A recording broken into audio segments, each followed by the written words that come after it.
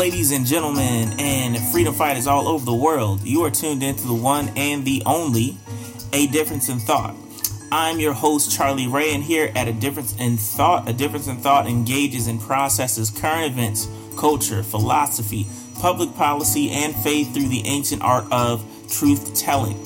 Join the conversation and gain an alternative perspective with A Difference in Thought. This podcast is in honor and homage of the work and mission of the great Reverend Dr. Martin Luther King Jr. And our core philosophy here is that basic arithmetic teaches us that there can be no difference without subtraction, which means before you look to see a difference in the world, consider where you are willing to make a subtraction. Now, when we talk about subtractions, you are tuned in to Season 2, Episode 4, entitled Navy Chill. This ain't it, fam. Consequences of the Coliseum. Now, if y'all talking about, man, Coliseum, what in the world are y'all talking about? Now, as I stated, we are also a podcast dedicated to public policy. If you're wondering, Charlie Ray, where in the world have you been all this time? Well, I have been diligently studying and organizing and raising awareness around a development proposal called Navy Hill, and we'll get into the history of that later, that will affect the economy of the city of Richmond, Virginia for the next 30 years. We're talking about 3 decades. We're talking about when I'm 62 years old. If your child is 11 years old right now, we're talking about what's going to happen until your child is 41. We're talking about the economy of an entire generation. And you would think, when we're talking about something that's going to be tying up the city for that long, that we would do our due diligence. So, Navy Hill, what are we talking about? Navy Hill was a neighborhood, a family, at one point, a black neighborhood in the history of Richmond. Famed people such as John Mitchell Jr. and Maggie Walker also went to the school that was there at Navy Hill. So it was a place that educated and produced black excellence. And due to developments of the future, or what some would call urban renewal, similar to how 95 was run through Jackson Ward and destroyed that great economic foundation that Maggie Walker built. Urban renewal also was the end of Navy Hill and this black neighborhood and the displacement that followed. And in recent times, back in 1971, is where the Richmond Coliseum was built on top of that legacy. And now today we have people such as the Navy Hill District Corp, the ominous, mysterious, and we'll kind of pull the veil behind on who was NH District Corp, what has their history been in this city. And because now these corporate giants such as Dominion, Altria, SunTrust, Bill Goodwin, people around who did like the Jefferson and things like that, have come together and want to honor the heritage of this black neighborhood, Navy Hill, in what sounds like another urban renewal project. So are we fixing urban renewal with urban renewal? What in the world? Urban renewal? What are we talking about? We'll get into all that. But right now, this is going to affect the economic impact and structure for the next 30 years of the city of Richmond, because this is financed by something called tax increment financing, which pretty much freezes the level of property tax that a city makes and says, how much does it cost to run the city today? Okay, well, if it costs, let's just say $5 to run the city, well, you will be frozen at that level of taxes you can collect to fund things such as schools, police, public infrastructure, and say for the next 30 years, all you can do is collect $5. But if you get into inflation and as things become more expensive, and any other increment above that produces property tax that is supposed to be developed by this or caused by this tax increment funded project, then those increments would go back towards paying whatever that project is. So your project is based around a arena or a Coliseum or whatever it is, whatever revenue and development that happens within that area then is captured by that. And so we're going to get into that, and we're going to break that down too. Because I've been organized. So I've talked with Mayor Stoney, his chief of staff, the director of economic development, the lawyers from this project, the fiscal analyst that's supposed to be handled by the city. And we've seen these concerns, and I've been raising the concerns about what's been going on in other cities with his tax increment financing. I've had some concerns about the people that are at the table. I've had concerns with the process and what this is also linked to in other fights in the city. And so I just wanted to dedicate one to update you all on what I've been up to, and then also what in the world is Navy Hill? Why should you care about it? And what in the world does it have to do with me? So before we get into all of the high level things, I remember I was doing a presentation for this at the company where the president of city council works, and so we were kind of giving this presentation. There was a brother in there who said, "Hey, brother, I don't know what in the world you talking about." It was one of those humbling moments where you have to say, like, okay, well, I can go away and talk about longitudinal studies and all those other types of things. So for the everyday Joe on the street who wants to know, man, what in the world does it have to do with me? Why should I care about this? Let's imagine it this way, okay? So, little story time, right? Won't you be my neighbor taking off the cardigan?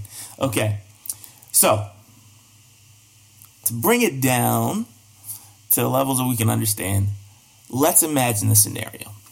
So imagine you were living with 3 roommates and you split the rent and utilities on a 3-year lease, right? So it's 4 of y'all because you got 3 roommates, all right? You and then 3 other people, all right? Now, let's say that one of your roommates comes home and announces that their employer gave them a once-in-a-lifetime opportunity to triple their pay. Sounds pretty good, right?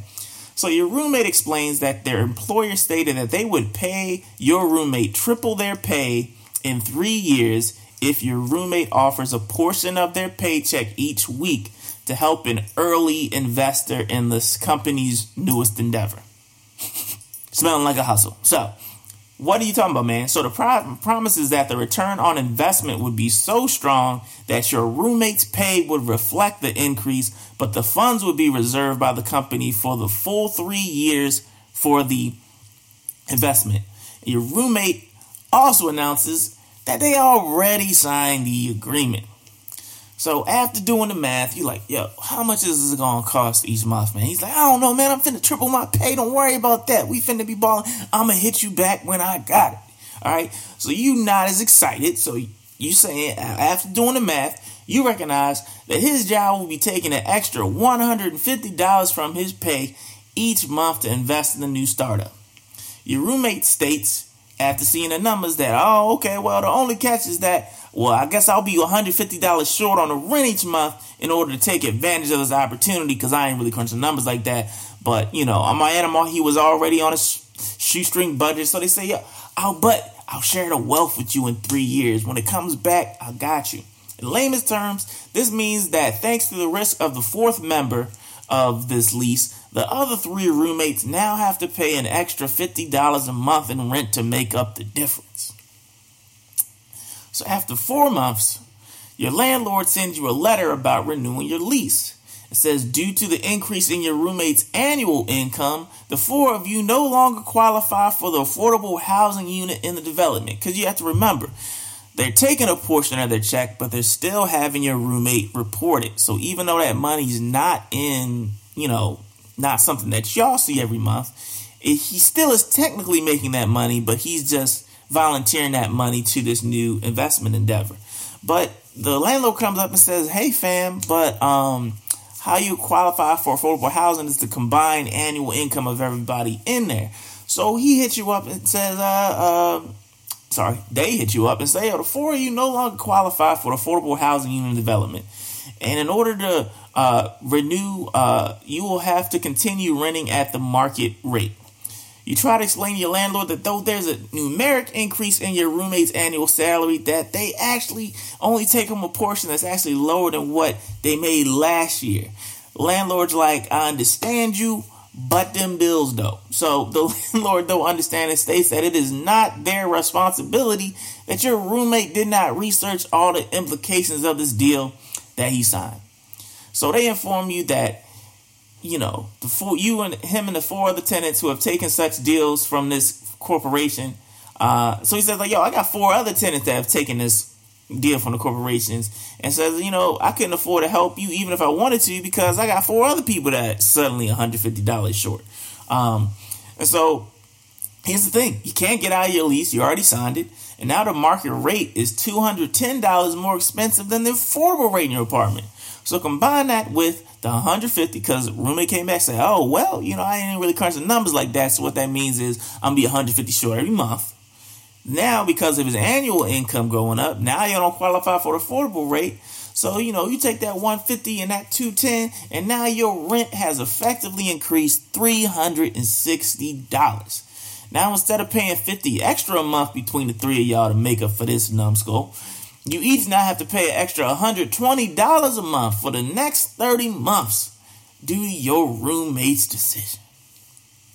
Now, over those 30 months, one of your roommates who used to send money home to their parents is unable to do that because he has to make up, because that $120 a month is stuff he used to send to his parents' house, right? Y'all sitting up there, instead of having Netflix and Hulu, it's Netflix or Hulu, because out of that $120, some got to get cut or somebody got to make some more money, right? And so the personal budgets have all been drastically altered except for the roommate who made this deal, because they forsook their financial obligation to you, all for an experiment.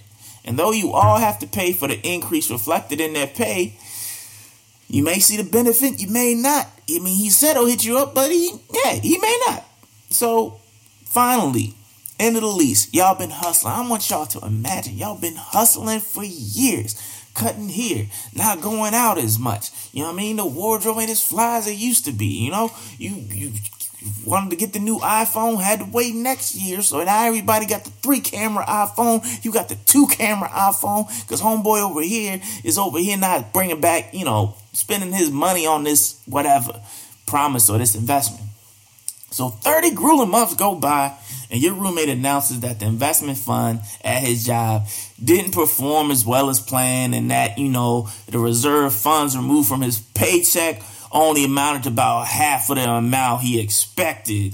And so they apologize and say, due to the change in performance, they not going to be able to hit you back with all that money they was talking about 3 years ago.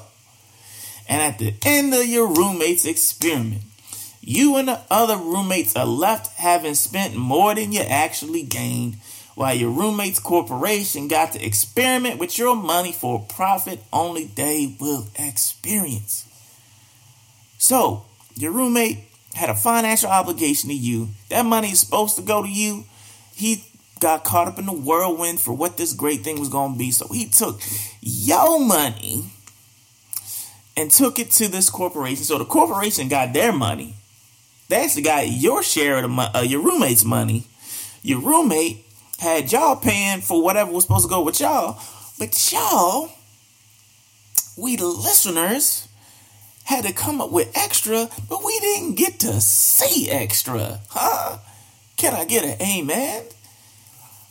And so now, imagine this, right? So when people ask us, what in the world, man, Charlie Ray, why are you mad about this Coliseum? Don't you love jobs? Don't you love opportunity, man? You got a black mayor behind this, man. Why can't you just get in line and be excited about this? Because now I'm going to break down, when you understand the longitudinal data of the TIFs, when you understand how financing works, and we're going to go through a study called Tale of Two Cities by now Congressman Mike Quigley, but at the time, he was a county commissioner for Cook County, where Chicago is. Now, Richmond is a little weird here because you're like, how you going to have a city in a county? But we were so racist. We was like, leave all them black folks in the city. White people going to flee to the county. So we got counties and we got the city. But in Chicago, you got a city in a county. So it's a little weird. But anyways, he gives a great idea on what TIFs typically are. And also in the Indiana Policy Review, there was a great article that talked about reconsidering TIFs, and it talks about TIFs ain't exactly what it is. So just like this roommate who pops up and says, yo, if you come up off this money for 3 years, it's going to multiply, and if you can figure out how to survive without this extra money, I'm going to come back and hit you back. That's exactly what TIF does, right? So let's say there are, instead of roommates, we say there are 9 districts. So let's say there are like 9 districts in Richmond, okay? And so if a TIF is set up within a district, it's just like a roommate so instead of a roommate saying this pay is dedicated to whatever, let's say the pay is that there's a district that says, hey, I know for the state, when the state comes at you, so let's say the state is the landlord, and let's say districts are the roommates. And so one district comes and says, hey, so I know at the end of the year, we owe the state a certain amount of money, but this corporation just said if I give my portion of the taxes to them, they're going to hit me up with a lot of money so that I can redevelop my district.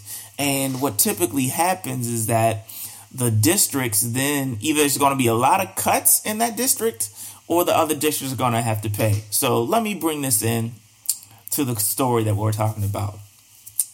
So let's say we got 9 districts. And so 9 districts all pay to 100% of what these property taxes are goes towards the tax base, so that when the state comes up and says, hey, as a whole locality, this is what y'all owe the state.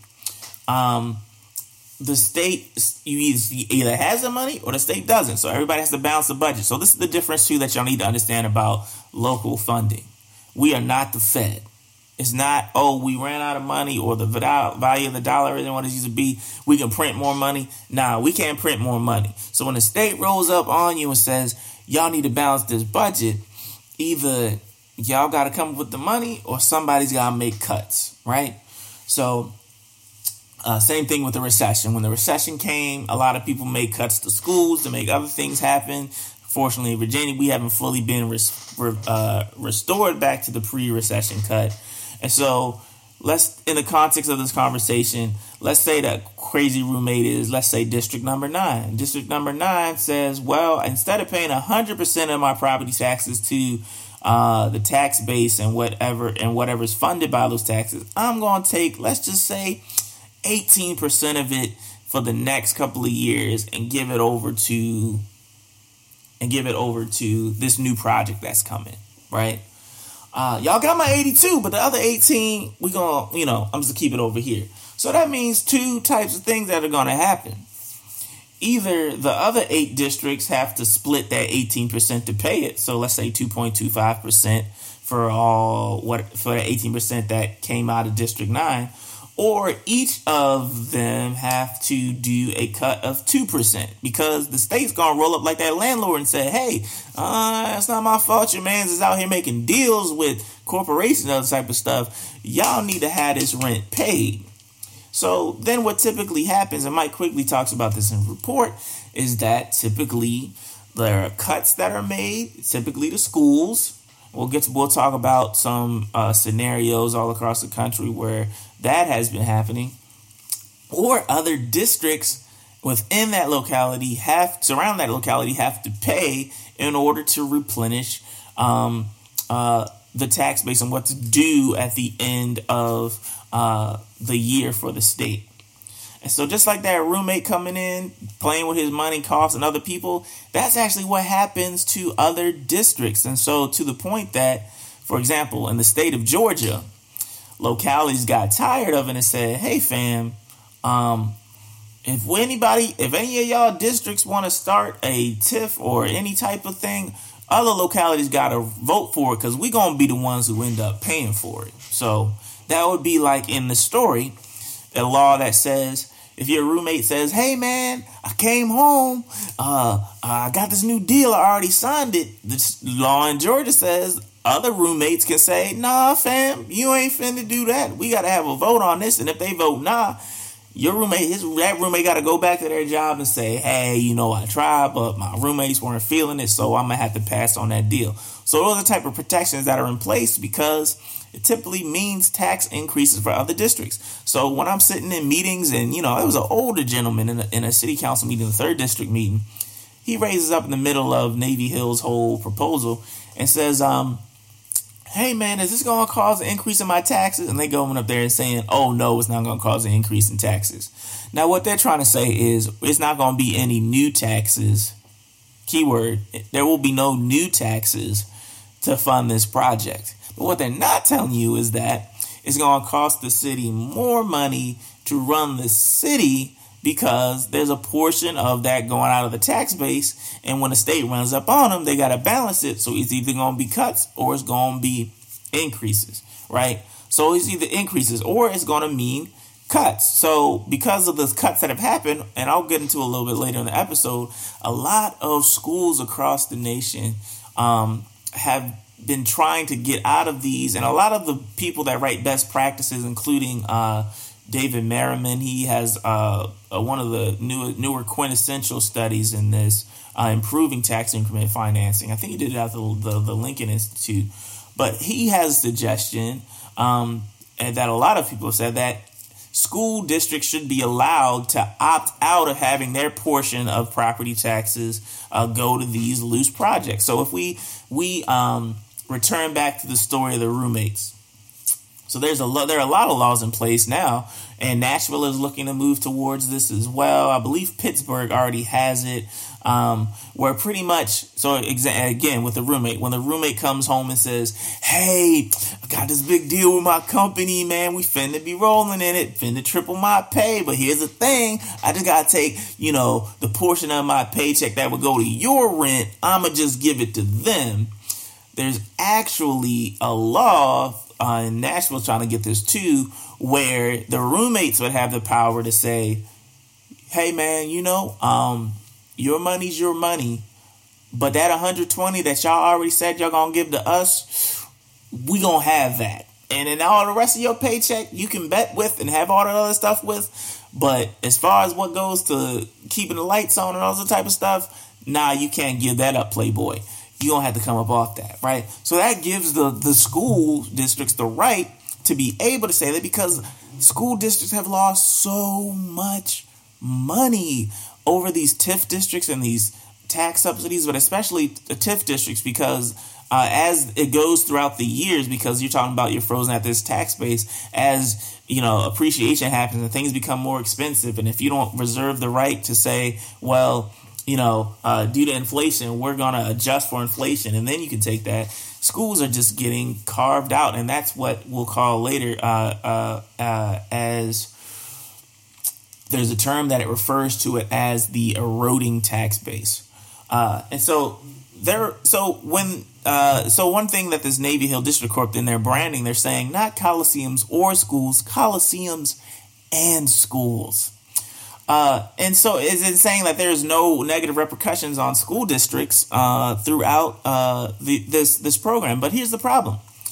There are laws all across the country that says that school districts should have the right to opt out and say, yeah, well, city, you can go play with that, but you're going to give us the portion of property taxes that belongs to schools, because we're not going to fund schools at the expense of these things. So it's happening all across the country.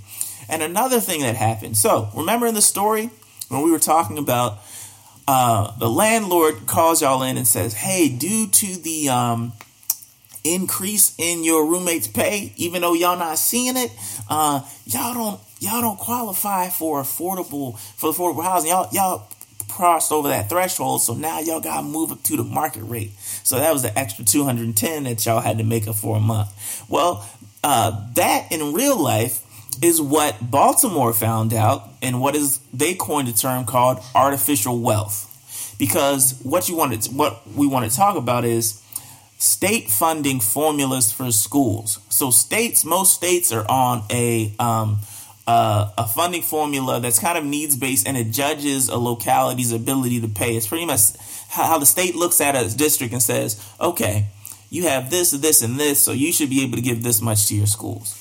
one of the main factors that deals with this is the value of the property and the buildings in that district, because they assume that, oh, okay, well, you're just going to tax these people appropriately, and that now y'all don't need this money up front.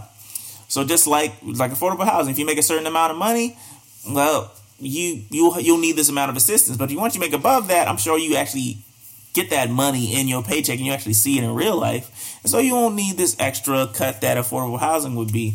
It's just like that, except with state funding formula. So I think about it in cents and dollars. If your district has buildings that are worth cents, CENTS, and then another district has ones that are worth dollar signs, ballin', you know what I mean? The state will say, well, y'all with the dollar signs, y'all just tax these people, take that, give it to your schools, y'all gonna be straight. So we gonna take some of the funding that will go to you and we gonna give it to these people because they can't tax these broke behind buildings. So we gonna give it to them.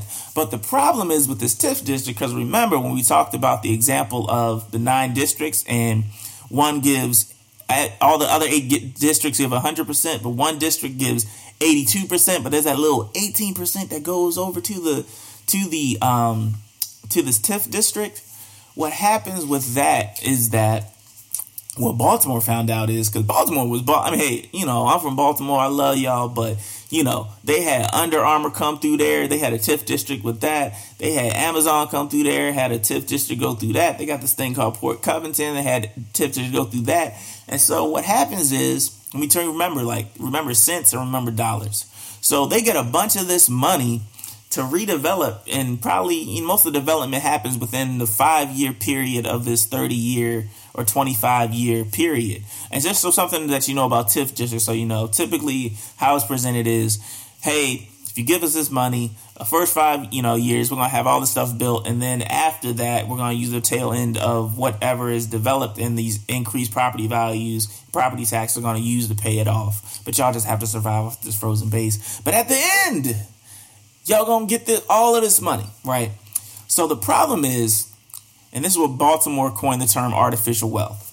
Baltimore had all these TIF projects happen, and these cents started turning into dollars. So the state looks to them and says, oh, dang, y'all got Under Armour in there. Oh, dang, y'all got Amazon in there. Okay, well, you don't need all this money from the state. I mean, we can break up Harford County. We can give it to all these some of these more rural areas. But, y'all just holler at Amazon. Y'all holler at Under Armour. Get that money for that property tax. Hit the schools back, and y'all gonna be straight. So we gonna take this money at the tune of about taking $50 million a year, right? So Baltimore, but the problem is, they can't come up to Under Armour. They can't come up to Amazon because they agreed, well, y'all don't have to pay taxes on this until 25 years from now. And so it created this artificial wealth where you see the property values going, but you don't actually get to see it. Just like in the story with the roommate, where he's technically has an increase in income, but he's actually making less than he did. But now y'all can't afford for the affordable housing. So it's like, fam, I know what it looks like on paper, but we ain't actually seeing that money. And that's how they try to holler at the state. But the state is like, it's not my fault that y'all didn't make sure that y'all can have the appropriate taxes needed to pay for this. So they take that money, and that's what's called artificial wealth. Now, what happened to Baltimore is that it happened so much and so vast and so many TIF projects that the General Assembly had to write them emergency bill to cover $300 million to hold them over for a certain amount of years while they try and fix the state funding formula. Because the state funding formula didn't account for this thing called artificial wealth. They just assume that you're making it. If you're not making it, hey, it's a wrap. That's not our fault. Now, there are also other districts. So I'll finish with Baltimore, then I'll talk about what happened in California. So in Baltimore, so now they're going through something called the Kirwan Commission, Kirwan. The Kirwan Commission is pretty much saying, hey man, is there a way that y'all can fix this? Can we get just maybe tax increase in other areas and y'all can shift it over to us to hold us over? Because they got that $300 million as a temporary way to just hold them over to make this deal. So they already tried to make a deal and say, hey man, I know we did this with Under Armour and, with Port Covington and with Amazon, but can you help a brother out? We wouldn't really read the fine print like that. So can you help us out? And they said, okay, we got you. We're going to try and do something. But here's the thing. These funding formulas are so intricate that if you change one, it can balloon for another. So then it started looking like places like Harford County. They see what the new bill would be, and they're like, man, y'all going to increase us $75 million a year because Baltimore ain't pay attention to the fine print. Heck nah. So they shut that down, and now they're in this thing called the Curran Commission, which is trying to increase taxes and all these other types of things to kind of make up for it before the funk hits the fan and Baltimore runs out of time because they didn't read the fine print. Here's the problem, though. Even if you do fix it, it's not sustainable. So California is actually where TIF kind of started and was invented. And so, it was a bad case when the person that invented it ends up stop doing it. It's like if Michael Jackson stopped doing the moonwalk or something, you know what I mean? Like, so California saw this a while back in maybe 2011. So, back in 2000, so let's say like maybe 2008, 2011, California sees the same thing. All these TIF districts are popping up. They're saying, just like the roommate saying, I'm going to take this, except that this is from schools. I'm saying, I'm going to take this from schools and we're going to redevelop this and, we'll hit you back after 25 years when the money drops. So this happens to a bunch of places, and now the schools are losing all this money. So, California tries to do the right thing and says, yeah, you know what, it is a little messed up that somebody can just make deals with this money is supposed to go into school. So you know what? At the state level, we got you, fam. We got you. So if it's just like a landlord, if a landlord in the story, it was like, yeah, it's got to mess up what your roommate did. So you know what? I got you. I'm going to pay for it. These other 4 tenants that are in the same deal, I got you. I'm going to pay for it. We'll deal with it when you get the money. But imagine if the landlord had about 8 tenants that did this, and he just couldn't afford to eat that without being able to hit the, pay the mortgage or pay whatever it is to him to have that. That's what happened in California. So California did this and said, like, I'm going to eat this for schools. We down for schools. We love y'all. Problem is, they then started off having a budget deficit in the billions each year. And they said, yo, we can't keep doing this. I love the schools. I love the churn. I love the kids. But see how my bank account works is, so California ends up thinking about 2011, 2012 under Governor Jerry Brown. He says like, yo, we can't do this. So guess what? TIFs, we shutting it down. We not doing it. I don't care if you're in the middle of it. I don't care what it is. It's not sustainable. We out of here. We not doing it. So some of the developers got mad, tried to sue them. But the California Supreme Court said, nah, fam, these schools are due their public property taxes. You can't just take that and play with it without them even having consent in doing it. It's different if they said, yeah, you can go ahead and do it. But they didn't even make that agreement. So nah, they right. We ain't doing this anymore. So they outlawed it in 2011 or in 2012. Now they try to revamp it in a different way under a new name. You can only do it for like public infrastructure and things like that. But generally, that form of it for arenas and all other type of crazy stuff, outlawed. And so now Maryland is now in this same situation. And Maryland is now saying like, okay, well, with the Curran Commission, well, we might not get the money like that. So we got to be able to find a way to get this money back. So they're cutting out tax. The Speaker of the House, Adrian Jones, I believe her name is looking at cutting out tax enterprise zones. They're looking at cutting out, I think the Maryland Center for Fiscal Analysis is also had a report that was talking about Building Our Future, I think it's called. Hold on, let me get it right. Yeah, Building Our Future, the Maryland Center on Economic Policy, by the name of Christopher Meyer. They actually present a plan where a part of that is on how they're going to make up for this money that was lost is cutting these tax subsidies and these tax loopholes and all this TIF and corporate, corporate enterprise tax zones and all these other types of things, payment in lieu of taxes, all these other types of tax subsidies, it's not sustainable at the state level. It's not sustainable at the local level. And it's costing schools so much that in their school budget, on how to a revenue plan for world-class schools, they're talking about cutting out these types of things that we're trying to bring to Richmond. So when I find out all of these types of things, I don't want it to be like I don't want Richmond to be like the roommate that's hard up because somebody took their money and proposed this. I don't want Richmond Public Schools to go through that for the first time in like 4 decades. We finally got fully funded last year. So I was on the front lines to really try and get that pushed through when there were super great programs that were cut. People that worked in getting kids and working on truancy and like trying to get kids in schools who are maybe not have the structure at home to make sure they're all right, make sure they're there. A lot of that stuff had to get cut, like crucial things. One of my friends has a program that was almost on the cutting board because of that. And now we're trying to, fix urban renewal with urban renewal. And it's the same thing. So I'm reading all this research. I'm saying like, okay, well, do we have an artificial wealth situation? Have they thought about, and here the local composite index is what it would be called, but it's like the state funding formula. It's type of similar situation in Maryland. So I'm saying, okay, have we even considered these types of things? Another portion of that is, for example, did we reserve the right to adjust for inflation so that the amount that we don't pay doesn't increase more and more, right? So it's like the roommate. So imagine instead of it being $120 a month, like over time, the company takes more and more money from him. So I'm like, are we in that type of situation? So I do the research. I have all these things. I give the longitudinal reports. I write a letter saying, hey, this is what I'm concerned about. And I talked to Mayor Stoney. So I talked to Mayor Stoney and his chief of staff, and I'm sitting in the office with him, and I'm like, yo, man, look, I'm from Baltimore. I know what's going on there. I would hate to see it happen here.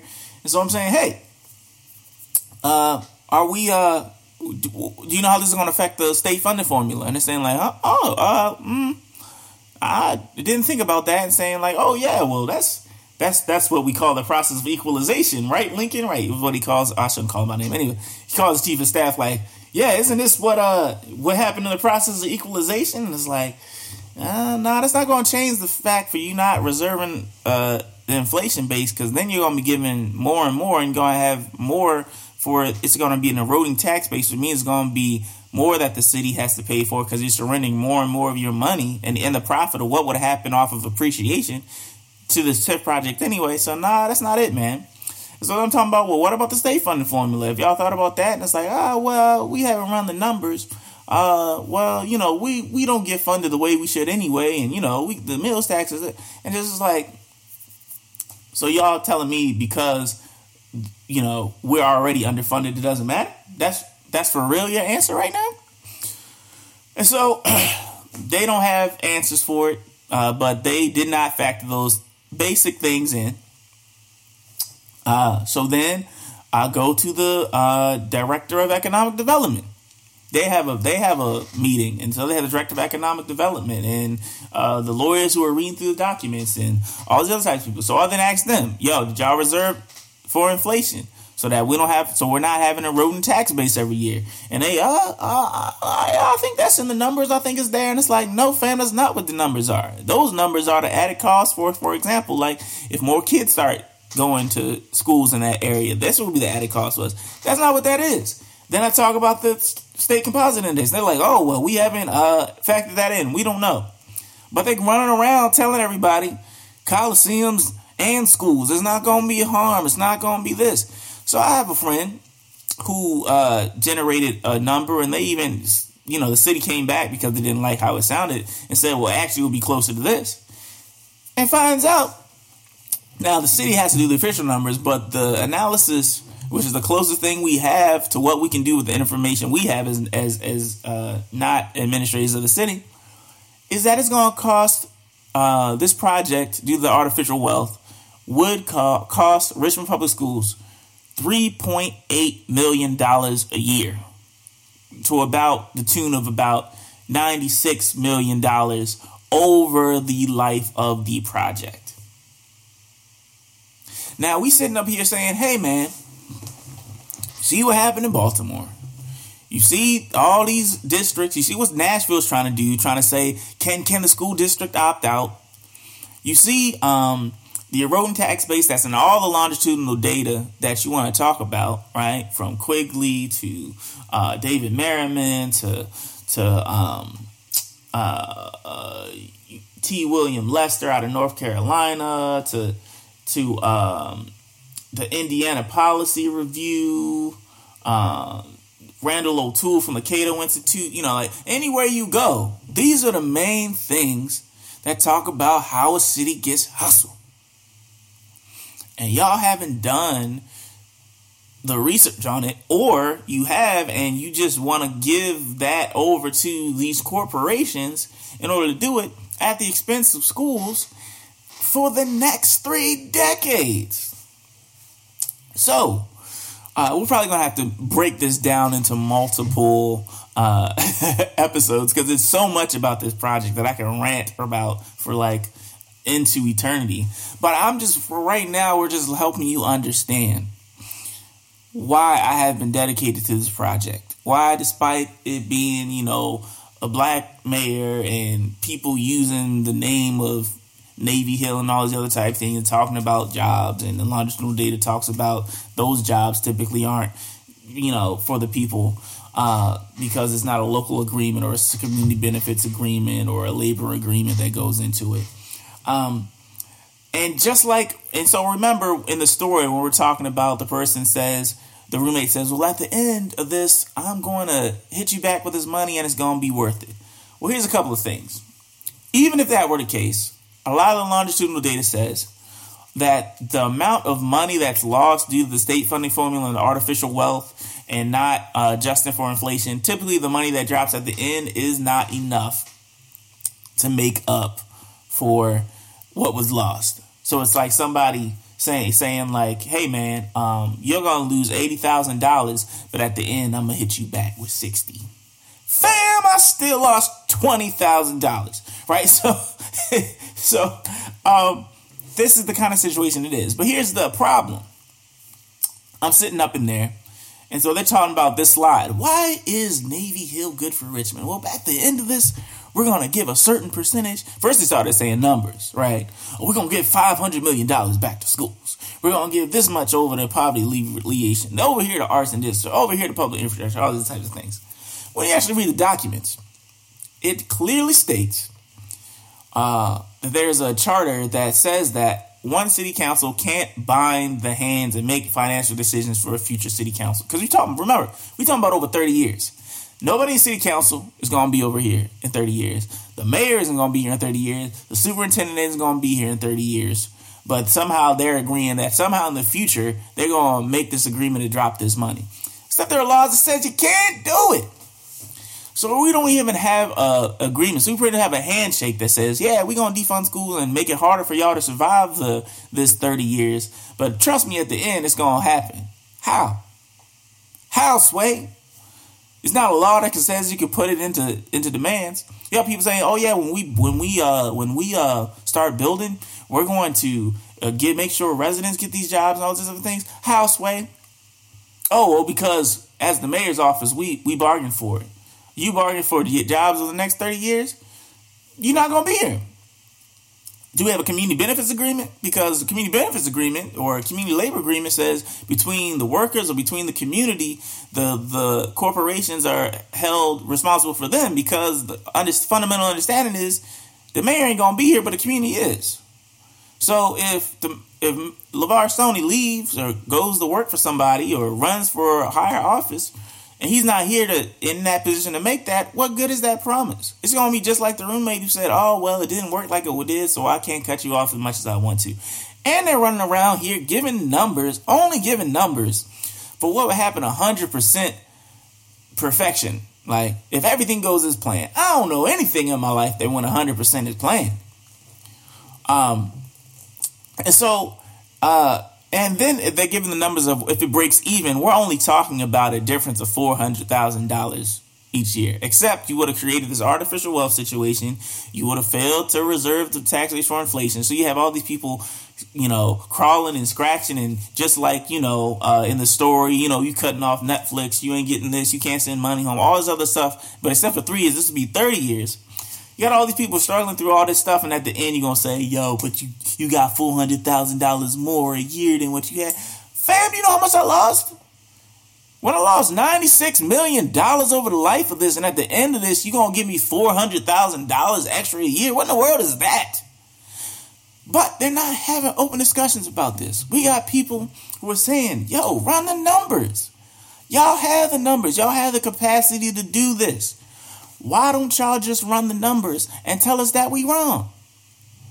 Or why don't you run but guess what? Because if you run them numbers, you can't run around talking about coliseums and schools. When you run them numbers, you can't talk about balancing the budget that, it won't cost you any more in taxes, because it messes up your narrative.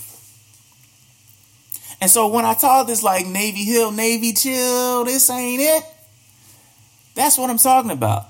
It is a historical to the longitudinal data, man. You see somebody, the guy Hunden, comes up at the city council and says, oh yeah, TIFs are great, are safe. They work for communities and they're self-policing. When all the longitudinal data says they're not it, and tells you that unless you have these safeguards in place, you finna get hustled. So, and we talking about a 3-decade hustle. We talking about who is set up to thrive during these 3 decades and after that, and we're doubling down on a failed horse. This is the same promises in 1971. Talking about the Coliseum, we're gonna do this, we're gonna revitalize downtown, we're gonna have all these other types of things. Where they at though? It's losing $2 million. It's also like, I think it's like the city like $1 million a year to like not just the way that the Coliseum was. So why are we doubling down on a losing horse and betting more, betting our schools, betting public funding for all of these things? And the numbers just don't add up. And people are not having a process that allows voices who differ to be able to do that. So I know it's been a lot right now. So this is just like an overview. Think of like, we're about to do the deep dive, but this is just an overview of things of why you should be paying attention to this project, why you should be writing your city council people, why you should be saying at least run the numbers or at least put in the safeguards that the longitudinal data talks about. And then we can talk about just the shady people around it, right? We got people with nepotism and the chief administrative officer, and then on the other side of the table is her nephew, and we just had to have this huge expose to talk about that. We got people ghostwriting this NH District Court ghostwriting and sending it to university presidents to make it seem like it's them when really it's just the NH District Court writing on behalf of this and making it look like it is other people. Then you get into even like, who in the world is the NH District Court? I mean, and coming in and saying they want to save this black neighborhood, but the chief executive officer who would be like actually overseeing the process and the business dealings, a guy named C.T. Hill, back in I think it was 2012, he got found out by the Obama Justice Department. 2014, the Obama Justice Department found out that under the Mid-Atlantic region for credit cards and mortgages, that they were charging a racially discriminatory tax to black people who had the same credit scores as their white counterparts, but they got this racially discriminatory tax. And this happened at least like 2005 to 2009, and so they settled and paid $20 million. And their agreement was, we're going to pay this money back, and we're going to make some internal changes. That was the agreement. And in May is when they announced that. And guess who just happened to resign in February? Who was head over this whole department. C.T. Hill. You don't believe me? Believe the Department of Justice. And now this person who charged black people a discriminatory rate to start their own black neighborhoods is going to stand up and say he's, as he said in that op-ed, that I'm a social justice advocate as myself, right? When he charged the discriminatory rate for black people to start their own neighborhood, somehow he's going to honor the legacy of another one. Man, that's just the tip of it, man. Then you understand what Dominion is doing with in Union Hill and Buckingham County and leaving off slave cemeteries in their reports to FERC, because if something like that is approved, then you won't get the permit for it. So they just leave it out, displacing black farmers from their own land. And now you're going to be the superhero for black people suddenly. I think not. So, but there's so much to talk about. We can talk about the people. We can talk about the process. We can talk about the so-called prophets. There's so much that we can get into. So just want to say, stay tuned. We're going to have a series around this as this picks up, because we have about 90 days to raise the awareness of the people. And so I just want to let you all know the history of that. And one thing also that I found intriguing, and we'll get the history lesson in a future episode too, about urban renewal, is that there is an article by a professor that talks about the links between the historical roots of tax increment financing and how that kept urban renewal alive. So when you think about urban renewal, one of the main things was displacement of housing, right? And you can read more about that in The Color of Law. I'm pretty sure it's also in When Affirmative Action Was White. It was pretty much talks about setting up tenements or public housing for,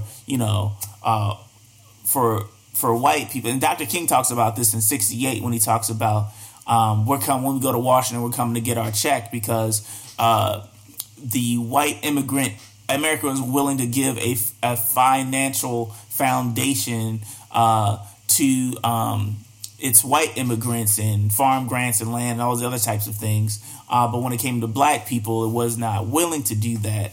And so it talks about what changed when these white people left these projects, and these project housing and these tenements now were occupied by black people, and how urban renewal said, oh, well, it's blighted. We're going to, in Title I, we're going to clear out these blighted projects, and that the 12-year delay in rebuilding them, and then Title III, coming through and having a disparate effect on black people, because now they built less than they actually replaced. And so we can talk about we're going to get into also this RRHA local fight, where they're not trying to do one-to-one replacement, and why that is important, and why the voucher system leaves people, and how I believe that's also connected, and it's probably the pathway forward that they keep talking about in these NH District Court meetings.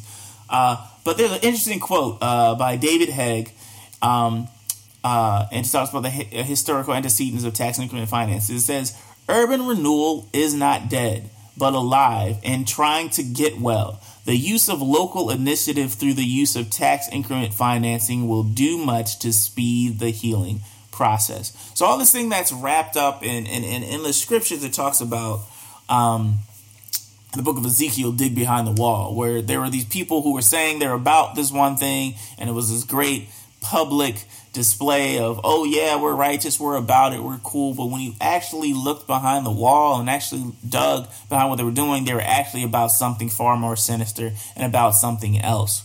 And there's also a story when the children of Israel, as my friends at RVA Dirt would say, I'm going Old Testament. I need a shirt that says going OT or something like that. OD on the OT. I don't know. But it's a scripture that talks about Israel didn't want God as their king, and they wanted a king, a human king, just like every other nation around them. And God tells them, like, yo, okay, so if that's what y'all want, y'all can go ahead and do this, but the consequences are going to be bad. And so they didn't care what the consequences were because they wanted what they wanted.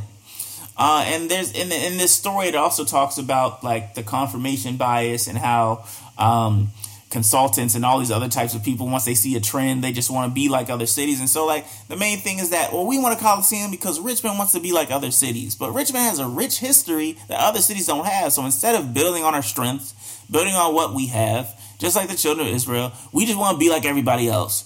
And we're going to, and the mayor and NH District and all of their Goonies, I don't want to say all of them are Goonies. Some of them just probably don't have the information.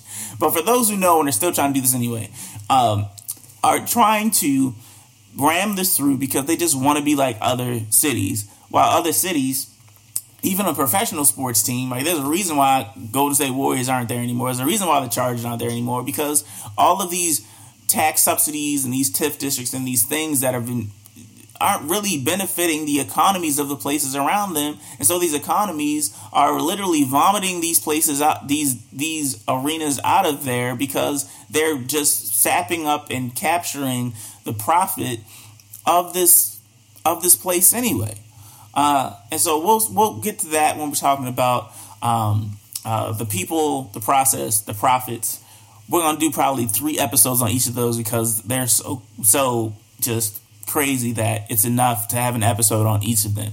But right now, when we're talking about the consequences of the Coliseum, we can't be like the children of Israel. We're saying, well, this city look at Nashville, look at Memphis, look at all these other types of things. When you have Nashville trying to protect their schools from these types of things.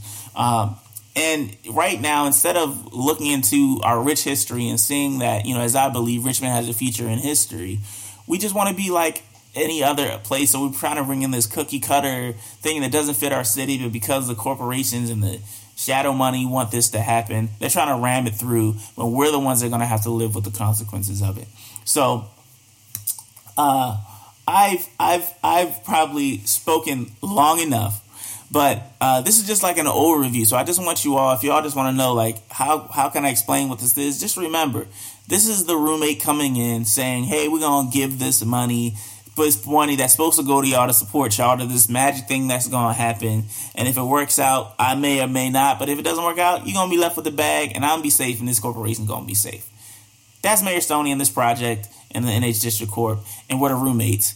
And I'm trying to save us, or at least put up some safeguards so that we do not have to struggle while they're getting the financial base that Dr. King talked about, but that they're not trying to give to Black communities. So this has been Season 2, Episode 4, Navy Chill, This Ain't It Fam, Consequences of the Coliseum. Man, I didn't do a Do Better Baby, so I'm going to dedicate the Do Better Baby to the Mayor Stoney's administration, because it's been rough, man. We out here putting people who ghost wrote op-eds on independent commissions. We got people hiring they cousin and auntie and them, and on the other, and negotiating $1.5 billion deals with them. We're not running numbers. We're not doing our due diligence on something that's going to affect our city for the next 3 decades. Do better, baby. And with that, I say, thank you for listening. Stay tuned. It's going to be a lot of good content coming forward. I believe my friend Chelsea at Race Capital is going to be doing a great episode on this coming up as well. If you want to know the playbook that Dominion has been playing on Union Hill and how to just see how they're really impacting Black communities in a negative way, be sure to stay tuned to that too. Should be dropping sometime this week, so check them out as well. Always check out my friends RBA Dirt as well. But you tuned into A Difference in Thought. Thank you for listening. Stay tuned. We're going to keep this process going. Stay attuned. Stay alert. First Navy Hill public meeting is going to be this Saturday at 9 a.m. Be sure to look at City Council for where those locations are going to be. Until then, that's where I've been. That's where I'm going to be, trying to save us from the consequences of the Coliseum. This has been Season 2, Episode 4 of A Difference in Thought. I'm your host, Charlie Ray, and as always, I love you. I love you. That's why I'm here. Peace.